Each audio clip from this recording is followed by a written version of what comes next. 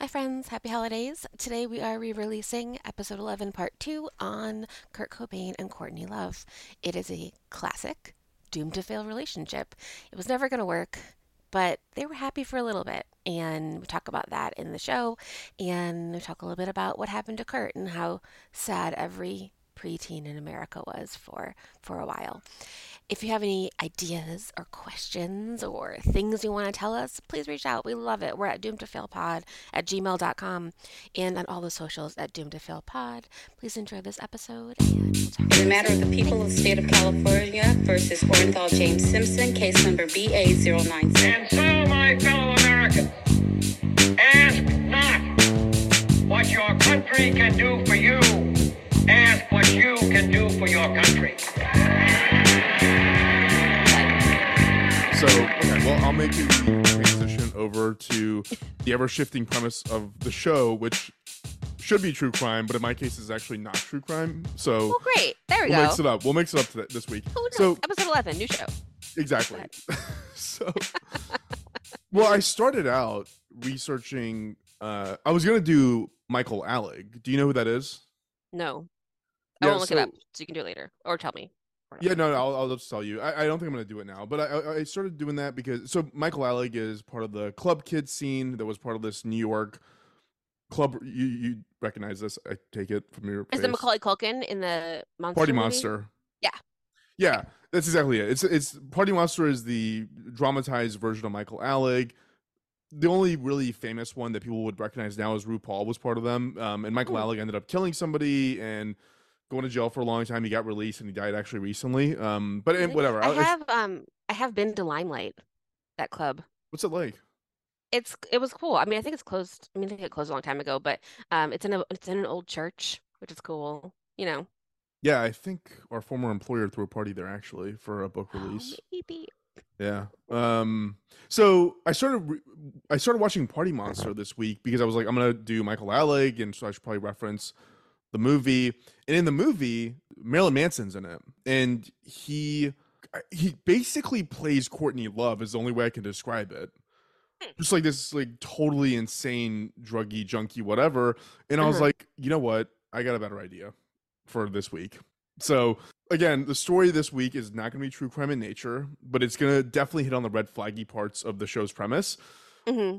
So I've already given enough to indicate what I'm going to be talking about, but I'm still going to pretend like I haven't and just read the outline.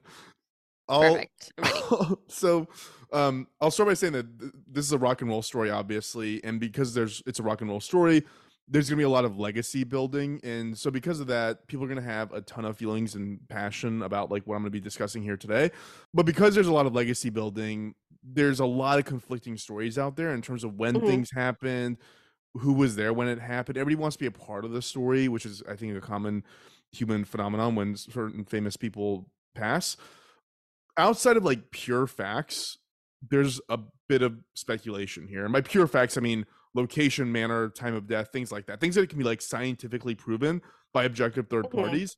Outside of that, it's like a lot of just junkies telling stories to each other, basically.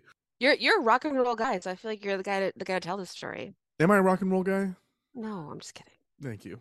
So obviously today we're talking grunge, which means we're talking Nirvana and Kurt Cobain and Courtney Love, which is like one of the most probably red flaggy relationships that's ever existed in human history. When Nirvana was at its peak and Kurt ultimately died, I was not of an age where I cared about these things. Like, I think he died when I was around 9 years old. So I don't know. I was doing what 9-year-olds do. I don't know exactly what that would be. Probably like, caring about dinosaurs, Power Rangers, things like that. Not hardcore grunge rock. My brother was, though. My brother would have been 14. So I remember going to whatever store, probably Virgin stores, and like him buying the Nevermind album CD. In like in like the tall CD boxes. Yeah. I remember my mom asking the guy at the store, like, what's Nirvana? And he was like, it's something that happens when you get like your tooth pulled or something. He just like said something weird to her. Was he trying to be funny? I think so. Oh, I guess they gas you. So yeah, so at that time I'd never really I didn't understand the ramification of this. I was just not of that age group. but it's weird. I got so much more exposure to it, and you accidentally got some exposure to it as well. So Kurt was raised in Aberdeen, which Oh, yes. I've been through there because my ex's father's family was from Hoquiam, and so we'd go there and visit quite a bit. And because you came to my wedding, you've also been through Aberdeen, Taylor. I think I have. And I remember being there and being like, this place is so fucking depressing. I can absolutely see why you would create grunge music here. Yeah, like that's yeah. I actually put down here. I'm like, I doubt any of your stroll through Aberdeen was actually memorable, but it sounds like it was because it is exactly what you described it Because as. I knew where I was, you know. I think I was like, ugh. You know, it was like trailer parks and I don't know. Yeah, It was yeah, wet, rained. It rains there. yeah. It's a so it's on a bay.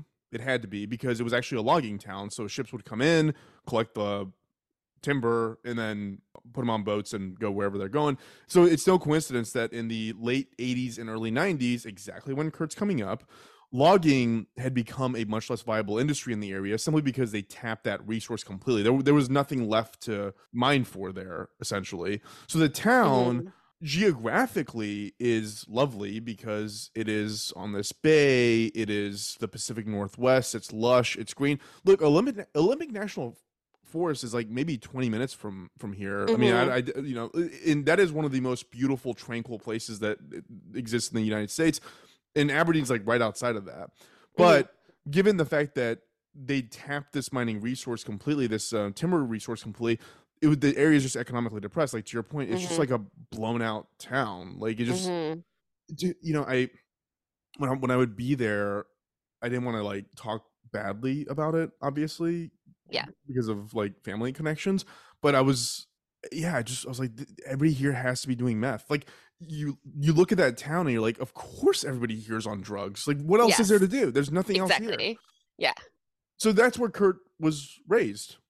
So one thing that I actually found really really lovely about Aberdeen, despite everything I literally just said about it, is that one of my favorite Nirvana songs, like everybody's favorite Nirvana songs, is "Come as You Are," and Hmm. there's a welcome sign when you get into Aberdeen that says "Welcome to Aberdeen, come as you are," which I Oh, thought that's was really sweet. really lovely. That is very sweet.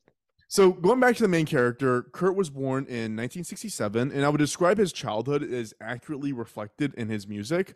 Not that he wrote about his childhood at all, but when I think about Nirvana, I think of teenage angst, really. Like it's just Hmm. angsty music. That was what it sounds like his childhood was. His parents were divorced. He was a mad kid. He was aimless. The parents remarried. The step parents sucked. There's domestic violence and there's Hmm. substance abuse. It sounds like the divorce was a huge triggering factor for him. Like he talks Hmm. about it over and over and over again in later in his life. Like he thought he had this idyllic family, or he would have this idyllic family, and that divorce really seemed to have been like the thing that put him in this the mind space of just being like an angsty teenager, Hmm. essentially. So all the factors basically existed that would produce a guy like Kurt would eventually become. Some of the Hmm. stories I read about him seem like just great indicators of his eventual personality. His parents would sign him up for Little League, and he would intentionally strike out so he just wouldn't have to play. He was apparently like a pretty good wrestler, and Hmm. he hated it. He hated being good at wrestling. He just wanted to like rebel against Yeah, everything. And totally. when he was in high school, he befriended like the gay kid in school because when everyone thought he was gay, they would leave him alone because they didn't want to. I mean, you remember what that was like back when we were in Yeah. school. Like that was a whole thing. He would spray paint "God is gay" on cars. Like he was just, yeah, he was just like very anti-establishment. Hmm. I found this picture of him when he was 14. He was in some school band, and the other kids around him, he's like sitting on these risers, and these other kids are so happy and they're having fun, and they're just like the kids are Hmm. having a good time. He looks like he wants to strangle the drum that is in front of him. Like he hates it so much because it's just anything that has to do with normalcy Yeah. repelled him. It seemed like, at least. Yeah.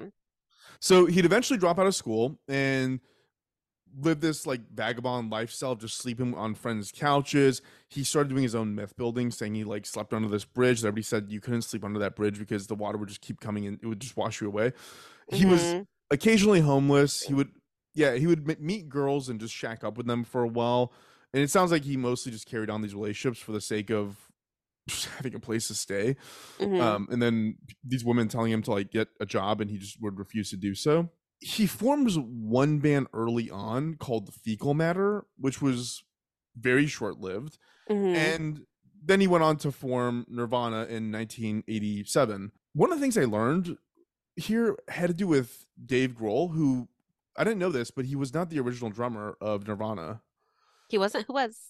So What it's was this guy named either? Chad Channing. Mm-hmm. So their first album ever released, so the big one was Nevermind, but the first album was called Bleach, and that was recorded with Mm-hmm. a drummer named Chad Channing. Mm-hmm. And I really hate what happened to this guy because yeah, band people move around and people get fired all the time, but he was so briefly tied to one of the most influential bands in the world, and at that time he wouldn't obviously know that. And Mm-hmm. now really nobody knows who he is. Like you literally just asked me, like, who is he? Everybody knows Dave Grohl, but nobody knows Chad. Mm-hmm. One There was thing there wasn't there like a Beatle too, like a guy who was in the Beatles got that left before they became famous. I don't know I feel like that. that always happens. There's definitely Yeah. a guy who was supposed to be in BTS and then like got kicked out at the very end, and he's just like now he's just like a regular guy, and he's like, I miss my friends. But like Would they're you? superstars. Yeah, like it's got a. Well, I mean, I don't know BTS's history. Maybe he knew it was gonna be really big at that time, but like in this case, like nobody knew Nirvana was gonna be Yeah. what it is. It's like you missed out. You missed that show. Mm-hmm. Apparently, in 2013, Nirvana. That was the year Nirvana got inducted into the Rock and Roll Hall of Fame. This guy Chad thought he would be in that group, but apparently they only included Kurt, the guitarist, this guy named Chris, and Dave Grohl. And like, listen, I actually like I'm gonna go into a little bit of a rant about Dave Grohl here. I love him so much, and he's even cooler than I thought. He made a point to shout out Dave in 2013 for his contribution to Nirvana and to Bleach. He like referenced how he wrote some of the later riffs that they used, and he really wanted to Mm-hmm. make sure that people knew that this guy was a part of the band, even though he wasn't called out in the Rock and Roll Hall of Fame.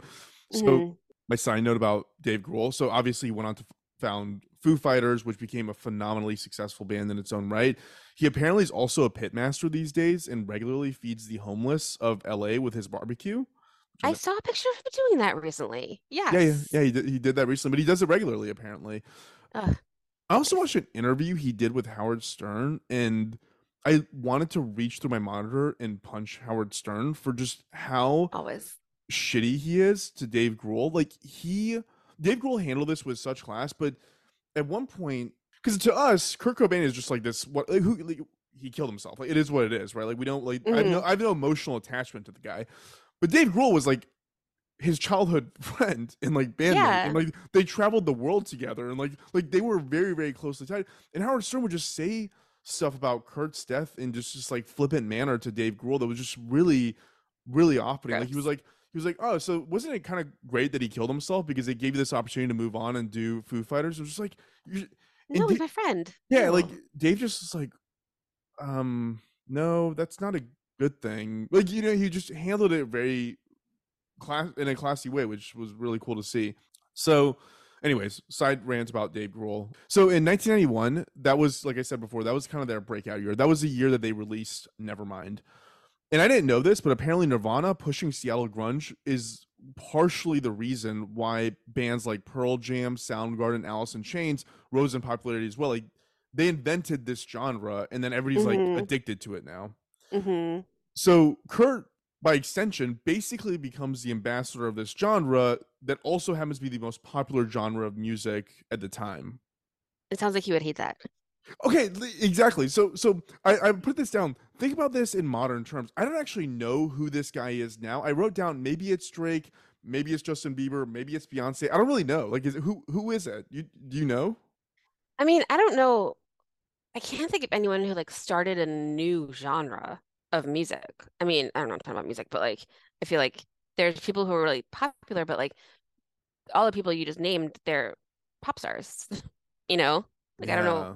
Like I don't know anything new, but I'm also not like in the know, but grunge was like new. So this is even bigger than that. Then, so it's even bigger than like a Drake Yeah. because it's all new. So imagine Cool. that. So imagine a guy like Kurt who wants to rebel against everything establishment, and Hmm. now he is this figurehead in People are corporate like, we love America. it. Yeah. Yeah, I'm gonna actually get into this like a lot when I get to like the suicide note, but like he does not handle this well in his own mind. Hmm. I will say that if Kurt didn't have this self-destruct component to him, he actually would have been the exact right guy for this. I watched an interview with him, and his lack of caring about anything is so quintessentially rock star-ish. You should see, Hmm. you should watch, like, I mean, even like the way you watch like rock stars now, and like I think Hmm. like I don't really know rock stars, whatever. Like, is Bono a rock star? Sure. I mean, he's like really old, but yes. Sure. Like, but even like younger Bono, like you look at like how he presents himself, you look at how Kurt presents himself, doesn't give a fuck. Like he's wearing Yeah. like shoes that the soles are falling off of, his jeans are just shredded and tattered. Like not because he's trying to look cool, he literally just does not care. His bandmates had reported this is like a self-reflection on how little he cares. His bandmates had reported that the melody mattered way more to Kurt than the lyrics. So he'd Hmm. always come up with the melody and then attach lyrics to it. So it's funny because people would dissect every word he said. And Totally. in one interview, someone asked if it's hard coming up with ideas, and he goes, "This is a quote." He goes, "At one point, I was just using poetry and just like garbage that would spew out of me. And a lot of times when I write lyrics, it's in the last minute because I'm really lazy. And then I find myself having to come up with an explanation for it. Like he just didn't care. Like he was just like, okay, I guess Really. this fits that lyric or the that melody."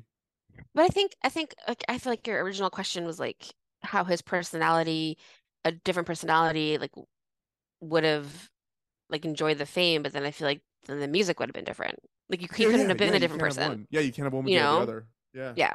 that's a good point. So Kurt was quoted as saying, "When you're in the public eye, okay, he's a little bit melodramatic. He's a little bit melodramatic. I think we could agree on that. We can agree on that." So Yeah. this is a quote: "When you're in the public eye, you have no choice but to get raped over and over again. They'll take every ounce of blood out of you until you're exhausted. I'm looking forward to the future. It will only be another year, and then everyone will have forgotten about it." He's talking about Nevermind at this point. Mm. Hmm. How wrong was that timeline? No, I know. That's hilarious. Yeah, I actually now have two versions of Smell Like Teen Spirit on my Spotify playlist. It's the original, and then I have this other one that like it's a revamped like alt rock version of it. It's just it sounds fantastic. I've definitely Um, gone through phases where I just like listened to Nevermind over and over again. yeah, Like the whole album. Yeah. yeah, yeah. Of course, I actually went down a pretty deep music rabbit hole researching this, especially because we know a lot about the bands that influenced Kurt in particular. So like the Melvins, if you've never heard of them, like that's basically where like the guitar influence kind of comes from. Hmm. The Pixies is where that kind of disjointed lyrics that you hear in Hmm. Nirvana songs come from. Sex Pistols, that's a lot of that anti-establishment stuff that like Hmm. he was a musical connoisseur. Like his music taste was fantastic. I actually like Hmm. started I'll send you a list of these bands that I listened to as I was going Yeah. through researching this. It goes without saying the melodrama piece of it. He just never thought that anybody was actually hardcore enough. He actually resented his fans in some ways. Like he thought that if you liked Nirvana for the music, then you had to also like it for the social and political message, which is just very anti-establishment, anti-fitting in. And Hmm. he's watching kids wearing polos and attending church, listening to Nirvana, and that just like I think that's a big part of why he basically turned into what he turned into. All this kind of gets us to who he is, his general state of mind, and why things are going to eventually derail. So, on the one Hmm. hand, you have Kurt, who has become basically music royalty, who at his core is basically just this lost kid with a ton of animosity towards being popular. And on the other hand, you have the other main character of our story, which is Courtney Love. Hmm. Okay, this is the doomed to fail piece of this. So Courtney has always been portrayed as kind of an afterthought to the story of Kurt and Courtney, except to the extent that she's demonized and villainized in it. Hmm. Like everybody thinks that Courtney's essentially like this hanger on, and I'm kind of going to do a bit of like revisionism on her history as well, mostly because Kurt is the main character of the story. And if I went into Courtney's life and the details of what she did, this would just drag on for like 12 hours because she's done a lot. She's done a ton of stuff. She's not just Hmm. Kurt's wife. She had her own trauma growing up. She had her own Mhm. impactful musical career and all the stuff that she did with that. By some accounts, she was more famous than Kurt when they initially met. Yeah, Hole is really good for Hole's her band. great. I It's listen to great. Hole too. Add that to your Yeah. playlist. Yeah. Did you have you ever seen 200 Cigarettes? No, It's like a very 90s movie about a New Year's Eve party, and she's in it and she's great. she's great. Like Yeah. the Hustler movie she was in, I don't remember the name of it, but that she was great in that too. Like she's great in a lot of stuff she does. Hmm.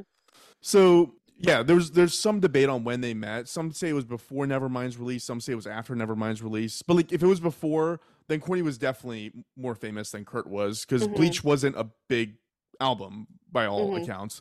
Yeah, and I wrote here, yeah, her music's fantastic, and there's a lot of stuff that I learned about like Courtney that I didn't know. So if you remember like my apartment back in L.A. in Hollywood, which was like I guess it was relatively close to where you guys lived back then, but I was right down Hmm. the street from Jumbo's Clown Room, and so she used to work Hmm. at Jumbo's Clown Room. Like that was one of her first things that she did while she was trying to get Hole up and running. It's very cool. So however they met, they got married in 1992. They got married in Hawaii, and like I actually at this point don't even know if Kurt was stoned out of his mind or if he was actually genuinely happy. He looked really happy in the pictures though. I feel like I can picture those. Let me find them. Yeah. It was weirdly like a like a cute wedding for two incredibly grungy people. Mm-hmm. Oh, he does look very happy. Yeah. So it's worth noting that Kurt was in chronic pain for most of his life due to some stomach issues he had. There's some again, like there's no facts here. Like there's some conflict about he tells people he's in chronic pain to justify his heroin use, or was he in chronic pain and that's why he started using heroin? Like we don't know. It's up in the Wait, air. did you hear like the stuff that like it was because he played his guitar with the wrong hand? No. So I feel like, okay, this might be totally wrong, but I feel like I saw something that the way that he held his guitar was like not the natural way that someone should hold their guitar, and this and especially with like his like dexterity, like he should have done it with the other hand. But because of that, he was like putting weird pressure on his stomach, and that was like part of the problem he was having. Oh well, that could be a component of this for sure. Yeah. So we don't know. We don't know if one came before the other, but we do know, obviously, that Kurt dabbled in a lot of drugs and alcohol. He was not a stickler about the drugs that he used. He basically used everything. Like whatever was there and available at the time, he would use. Like I'm Hmm. gonna get into a lot of his ODs, and like some of his A lot of ODs, his ODs, Jesus. yeah. So some of his ODs didn't even involve heroin. He would just find whatever he could find, just take it. He's numb, like totally Hmm. wanted to numb himself out. He would start using heroin in particular off and on starting in 1986, which I think is the year he formed Nirvana, if I remember what I said correctly earlier. Hmm. So of all the drugs out there, it seemed like heroin is the last one you'd want to like be using and still be functional on. I've obviously never done it, but I read up a ton on what just opiates in general do, and it seems like it mostly just numbs you to everything. Some symptoms of opiate intoxication are nodding off suddenly. It slows down your Hmm. breathing. There's itching, tremor, slurred speech, impaired coordination, clouded thinking, disorientation, impaired memory. Basically, all the things that are counterproductive to maintaining Hmm. a career in a family life. I mean, look, obviously, I feel like it just goes without saying. I'm just harping on this a little bit too much, but Kurt was like an incredibly reckless user because I literally just stated I'm going to get into his ODs and I used plural in that. Uh, It almost felt like he knew that his story arc would be more romantic if he died tragically, which is like Yeah. contributed to his heroin usage. Yeah, yeah, yeah. Okay, like this is the part where I stand up for Courtney Love, which I don't know how many people have said that before in history. Courtney really tried to keep him somewhat on the straight and narrow, which like Hmm. she's a tragic character in her own right. Like she would also be doing heroin with him and also be doing all kinds of Hmm. different drugs. And there's like a whole history of her. She got Frances Bean got taken away from them because she said Hmm. in a Vanity Fair article that she did heroin when she was pregnant with. Like she's not like a Yeah. she's not like a terribly sympathetic character, but in the context of these two, she actually did try. So Hmm. she was kind of, by the time Nevermind came out and he blew up and became who he became, she almost became like his manager. And whenever he'd have to go places and she wasn't with him, she would always tell drivers that they were not allowed to detour anywhere because oftentimes he would detour and go to a drug dealer and go buy heroin. Yeah. I think part of the public perception of her was kind of rooted in this thing where Kurt is like this free spirited dude, just woo woo, whatever. And Hmm. she's like a taskmaster, but she's not really like, all she's trying to do is make sure her husband doesn't just like die on the Yeah. road. Yeah. And like, yeah, the stories I was reading was like he actually really did love her. Like when he would disappoint her, he would just turn to this like sheepish child. And when people saw that, they were Mhm. like, "Oh, she's being mean to Kurt." And it's like, no, he's just like feels bad that he disappointed his wife in that moment. Mhm. Mhm. I read one story in the New Yorker, which was an article by Michael Azarad called "My Time with Kurt Cobain," and Michael actually wrote a biography with Kurt and became pretty close to him throughout his life, to the point where Kurt would ask him to attend business meetings with him just so he wasn't surrounded by business people alone. And at Mhm. one of these meetings, he talks about how Kurt got up to go to the bathroom. He thought Kurt had probably just left because he just took so long to come back. And Kurt came back and was obviously just high as shit on heroin. And everybody just Mhm. kind of ignored it because he's with these business people and like, who cares? Like, he's a genius. Let him do his genius thing, which is like, let him get fucked up as much as he wants. We're going to make money off him anyways. Apparently, Michael walks him back to the hotel that he's staying at with Courtney. And again, like, Courtney's just like disappointed in him. And that Mhm. night, he ODs. Ugh. And they So, have a baby. yeah, He at said this Francis Bean. point, yeah, Yeah. at this point they have Francis Bean. So like again, think about this from Courtney's perspective. Like you're raising a child, you're trying to manage this insane career that you have on your own, that your husband has, and also this guy just constantly out of his mind doing heroin. Mhm. So in my Mhm. opinion, Courtney's the one who's like she's the one who got fucked in this Yeah. situation more than Kurt Mhm. did. Kurt's drug use accelerates quite a bit. And at this point, so I counted 3 ODs at this point, where Courtney herself had to be the one to inject him with Narcan to bring him Oh back. God. Yeah. So That's there awful. was a tour stop, which is apparently the last one they did. This was in Munich. And Kurt gets actually sick from bronchitis and laryngitis. So he goes to Rome to pursue medical treatment, and Courtney meets up with him there. This is March 3rd that Courtney meets him in Rome for medical treatment. March 4th, he Mhm. ODs again. Oh my God. And this OD actually wasn't heroin. He from what I recall, I didn't write this down, but from what I recall, it was alcohol and Rohypnol that he ODs on at this What? time. Yeah, yeah. Who? I don't know What? why that That's is, crazy. but Yeah. I would assume as an addict, you just get whatever you can get, right? Yeah. He's just trying to numb everything. I mean, yeah. You're right. Yeah, I wrote down this just obviously keeps happening a lot. So later on, Courtney would, again, we don't know the facts. Later on, Courtney stated that this was a suicide attempt. We don't know. Mhm. Because earlier on, they said it's just an OD. Because part of this is also couching it as like, he's a genius. Like, geniuses do heroin. Like, this is Right. normal. Totally. So, That's so dumb. so Yeah. to them, they're like, it's better if we just say that he OD'd on heroin than that we say he took Rohypnol and alcohol to try and kill himself, basically. Mhm. Yeah. So after this incident, Courtney, the bandmates, friends, they all staged an intervention. This is on March 25th of 1994. Kurt loses his mind because he is the guy. Like he's who are you to tell me what to do? Like Mhm. I'm Kurt Cobain. Eventually, he agrees to go to rehab. He went to a rehab clinic on March 30th. So 5 days after this intervention, he goes to the rehab clinic. He lasts 3 days before he scales the fence, takes a cab to LAX, and flies back to Seattle. At this point, nobody knows where Kurt is. So Mhm. Courtney ends up hiring a private investigator around April 3rd to try and find him again. He just disappears. Again, we publicly demonize her, but look at what this woman had to do. She No, hired a private totally. investigator. To find So her husband who's like abandoning his family to do drugs. yeah, yeah. Yeah. So on April 8th, an electrician came to Kurt and Courtney's house to install a security system. And at that point, that is when they discover Kurt's body. He's the one who finds the body. He had Mhm. shot himself under the neck, under the chin, and he left a suicide note. He was also, not surprisingly, super high on heroin when they did the autopsy. There is some debate as to whether he would have died anyways because of the heroin. Mm. I learned so much about heroin researching this. So the reason it is debated is because we don't know if the amount of heroin in his system that they measured was called free morphine or whether it was Mhm. total morphine. Free morphine is what you inject at that time. Total Mhm. morphine is what is in your system always because you're a habitual user. Oh. Yeah, if the amount they found in his system was free morphine, then yeah, he would have OD'd. He would have died anyways. Whether he would have shot himself or not, he would have died. Mhm. If not, then probably not. The gunshots would have had to have taken him out. During the autopsy, it is assumed that he died on April 5th.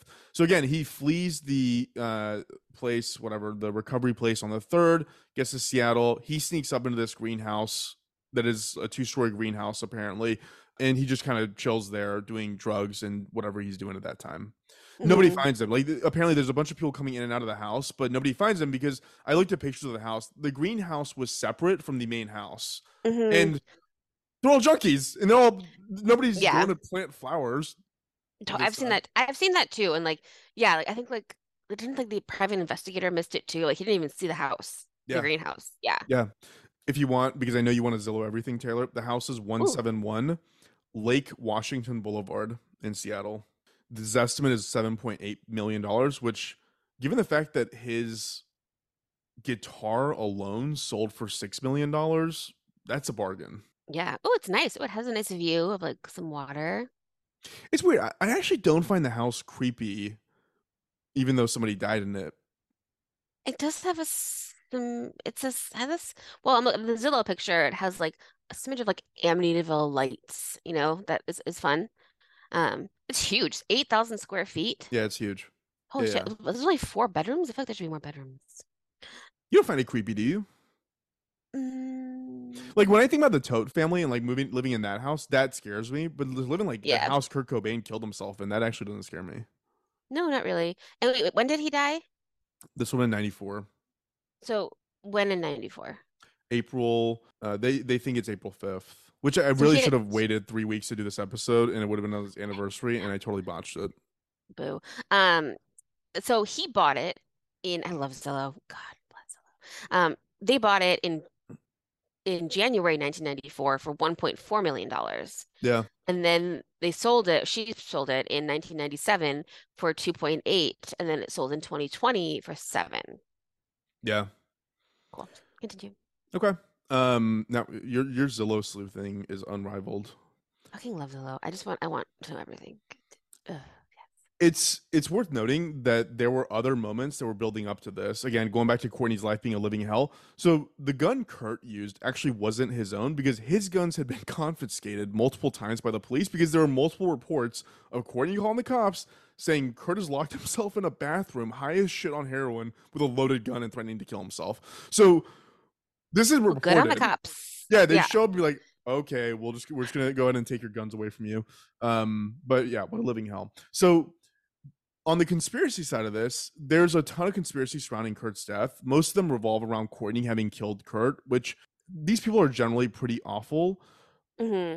So the people who are saying this stuff for the most part are at best tangentially connected to Kurt and Courtney. They're basically just Hmm. like these hangers on and losers. So this includes the private investigator who Courtney initially hired to find Kurt. He also Yeah. said Courtney must have killed him, which is like, what a loser. Like you I feel want to like there were become two famous. documentaries that came out at the same time about this in Yeah, there's a a long time ton. ago. There's Yeah. so many documentaries about this. I watched one of them last night, actually. Also, Courtney's father came out saying that Courtney probably killed Kurt. Like, how the fuck do you What a know? dick. Yeah, Yeah. I wrote this down because apparently during the divorce, Courtney's divorce proceeding, or during Courtney's parents' divorce proceeding, there were several people that came out and testified that her dad, the one who said that she killed Kurt, also used to dose her with LSD when she was a toddler. Ew. Yeah. Like there was a ton of other allegations against him. No matter what, he had full custody revoked for ever like seeing her when she was a kid. So Yeah, and I was trying to like be in the news. Like, yeah, like I'm relevant. I'm important. I know Courtney Love. yeah. I'm her dad. I should probably talk about the suicide note for a bit. So it's kind of long. It's at least a full page in length, maybe a little bit longer than that. And it starts out really just talking about his career, about how he knows he should be enjoying this more than he really is. He references Mhm. Freddie Mercury in it, and he says like he really paid attention to how much Freddie Mercury enjoyed like the adoration of crowds, and he was like, I wish I could be like him and like enjoy it the way Mhm. he enjoys it. Mhm. So he has the wherewithal to be really self-reflective in this moment, despite probably at this point being super, super high. And he totally understands the nature of what he's doing and what he's leaving behind by doing this. I'll read a little bit of the I mean, this sounds like it's going to be a lot, but this is actually a really small subset of the suicide Mm-hmm. note itself. So this is I'm quoting this exactly. Mm-hmm. There's good in all of us, and I think I simply love people too much, so much that it makes me feel too fucking sad. The sad little sensitive unappreciated Pisces. Jesus, man, why don't you just enjoy it? I don't know. I have a goddess of a wife who sweats ambition and empathy, and a daughter who reminds me too much of what I used to be, full of love and joy. And that terrifies me to the point where I can barely function. I can't stand the thought of Francis becoming the miserable, self destructive death rocker that I've become. I have it good, very good, and I'm grateful. But since the age of 7, I become hateful towards all humans in general, only because it seems so easy for people to get along that have empathy. Only because I love and feel sorry for people too much, I guess. Thank you all from the pit of my burning, nauseous stomach for your letters and concerns during the past years. I'm too much of an erratic, moody baby. I don't have the passion anymore, and so remember, it's better to burn out than to fade out. Peace, love, empathy. Kurt Cobain, Francis and Courtney. I'll be at your altar. Please keep Courtney. Sorry, please keep going, Courtney, for Francis, for her life, which will be so much happier without me. I love you. I love you. I think he could have used some therapy and some other kinds of drugs. Yeah, Like he's depressed. He's antidepressants. yeah. And yeah. I wonder like what would have happened if he like didn't do that, like who he'd be right now, because I look Mm-hmm. at like Dave Grohl, like they're so different. Like Dave Grohl and Chris Novacek, like they were not junkies at all. Like I mean, they Yeah. never did drugs. Like they did not go down that path, and you look at them now and you're like they're just like groovy 50-year-old people like doing cool shit, feeding to the homeless. Like, I don't know what would have happened to Kurt, but um How did Taylor Hawkins die? who's He died of Taylor drugs? Hawkins? He did. So Taylor Hawkins was the drummer of the Foo Fighters. He just died. He died last year, about a year ago, and he died of a drug overdose. And Really? his he died in Colombia while they were on tour, I think. And it says that his toxicology, so that he had opioids, antidepressants, THC, like a bunch of drugs in his system. Jeez, something about that lifestyle. So yeah, I wrote down that line, better to burn out than to fade out. I really want to just, if I have the wherewithal, I'm gonna scream that from my deathbed. That is such a good line. Perfect. So legacy wise, look, like he basically died rock and roll royalty. He's now part of this 27 Club, which we all know what that is. Hmm. I mean, look, he's on that list with Joplin, Morrison, and Hendrix. Like that's the caliber Weird. of person that he became. And Amy Hmm. Winehouse died at 27 too. I forgot about that. That's crazy. Yeah, Courtney would go on.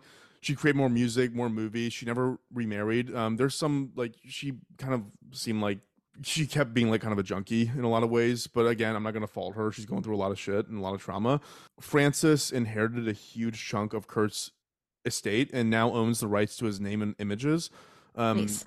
yeah, she is like she's loaded. Like Kurt's estate, like his likeness is worth so much money. I forgot what the exact number was, Hmm. but it was somewhere in like the $400 million range. Is like what that value of like just having access, having the licensing rights to that is what the estimates Hmm. are worth. She married a musician that everybody compared to Kurt. In 2014, they divorced, and now she's basically just living her life, doing her thing.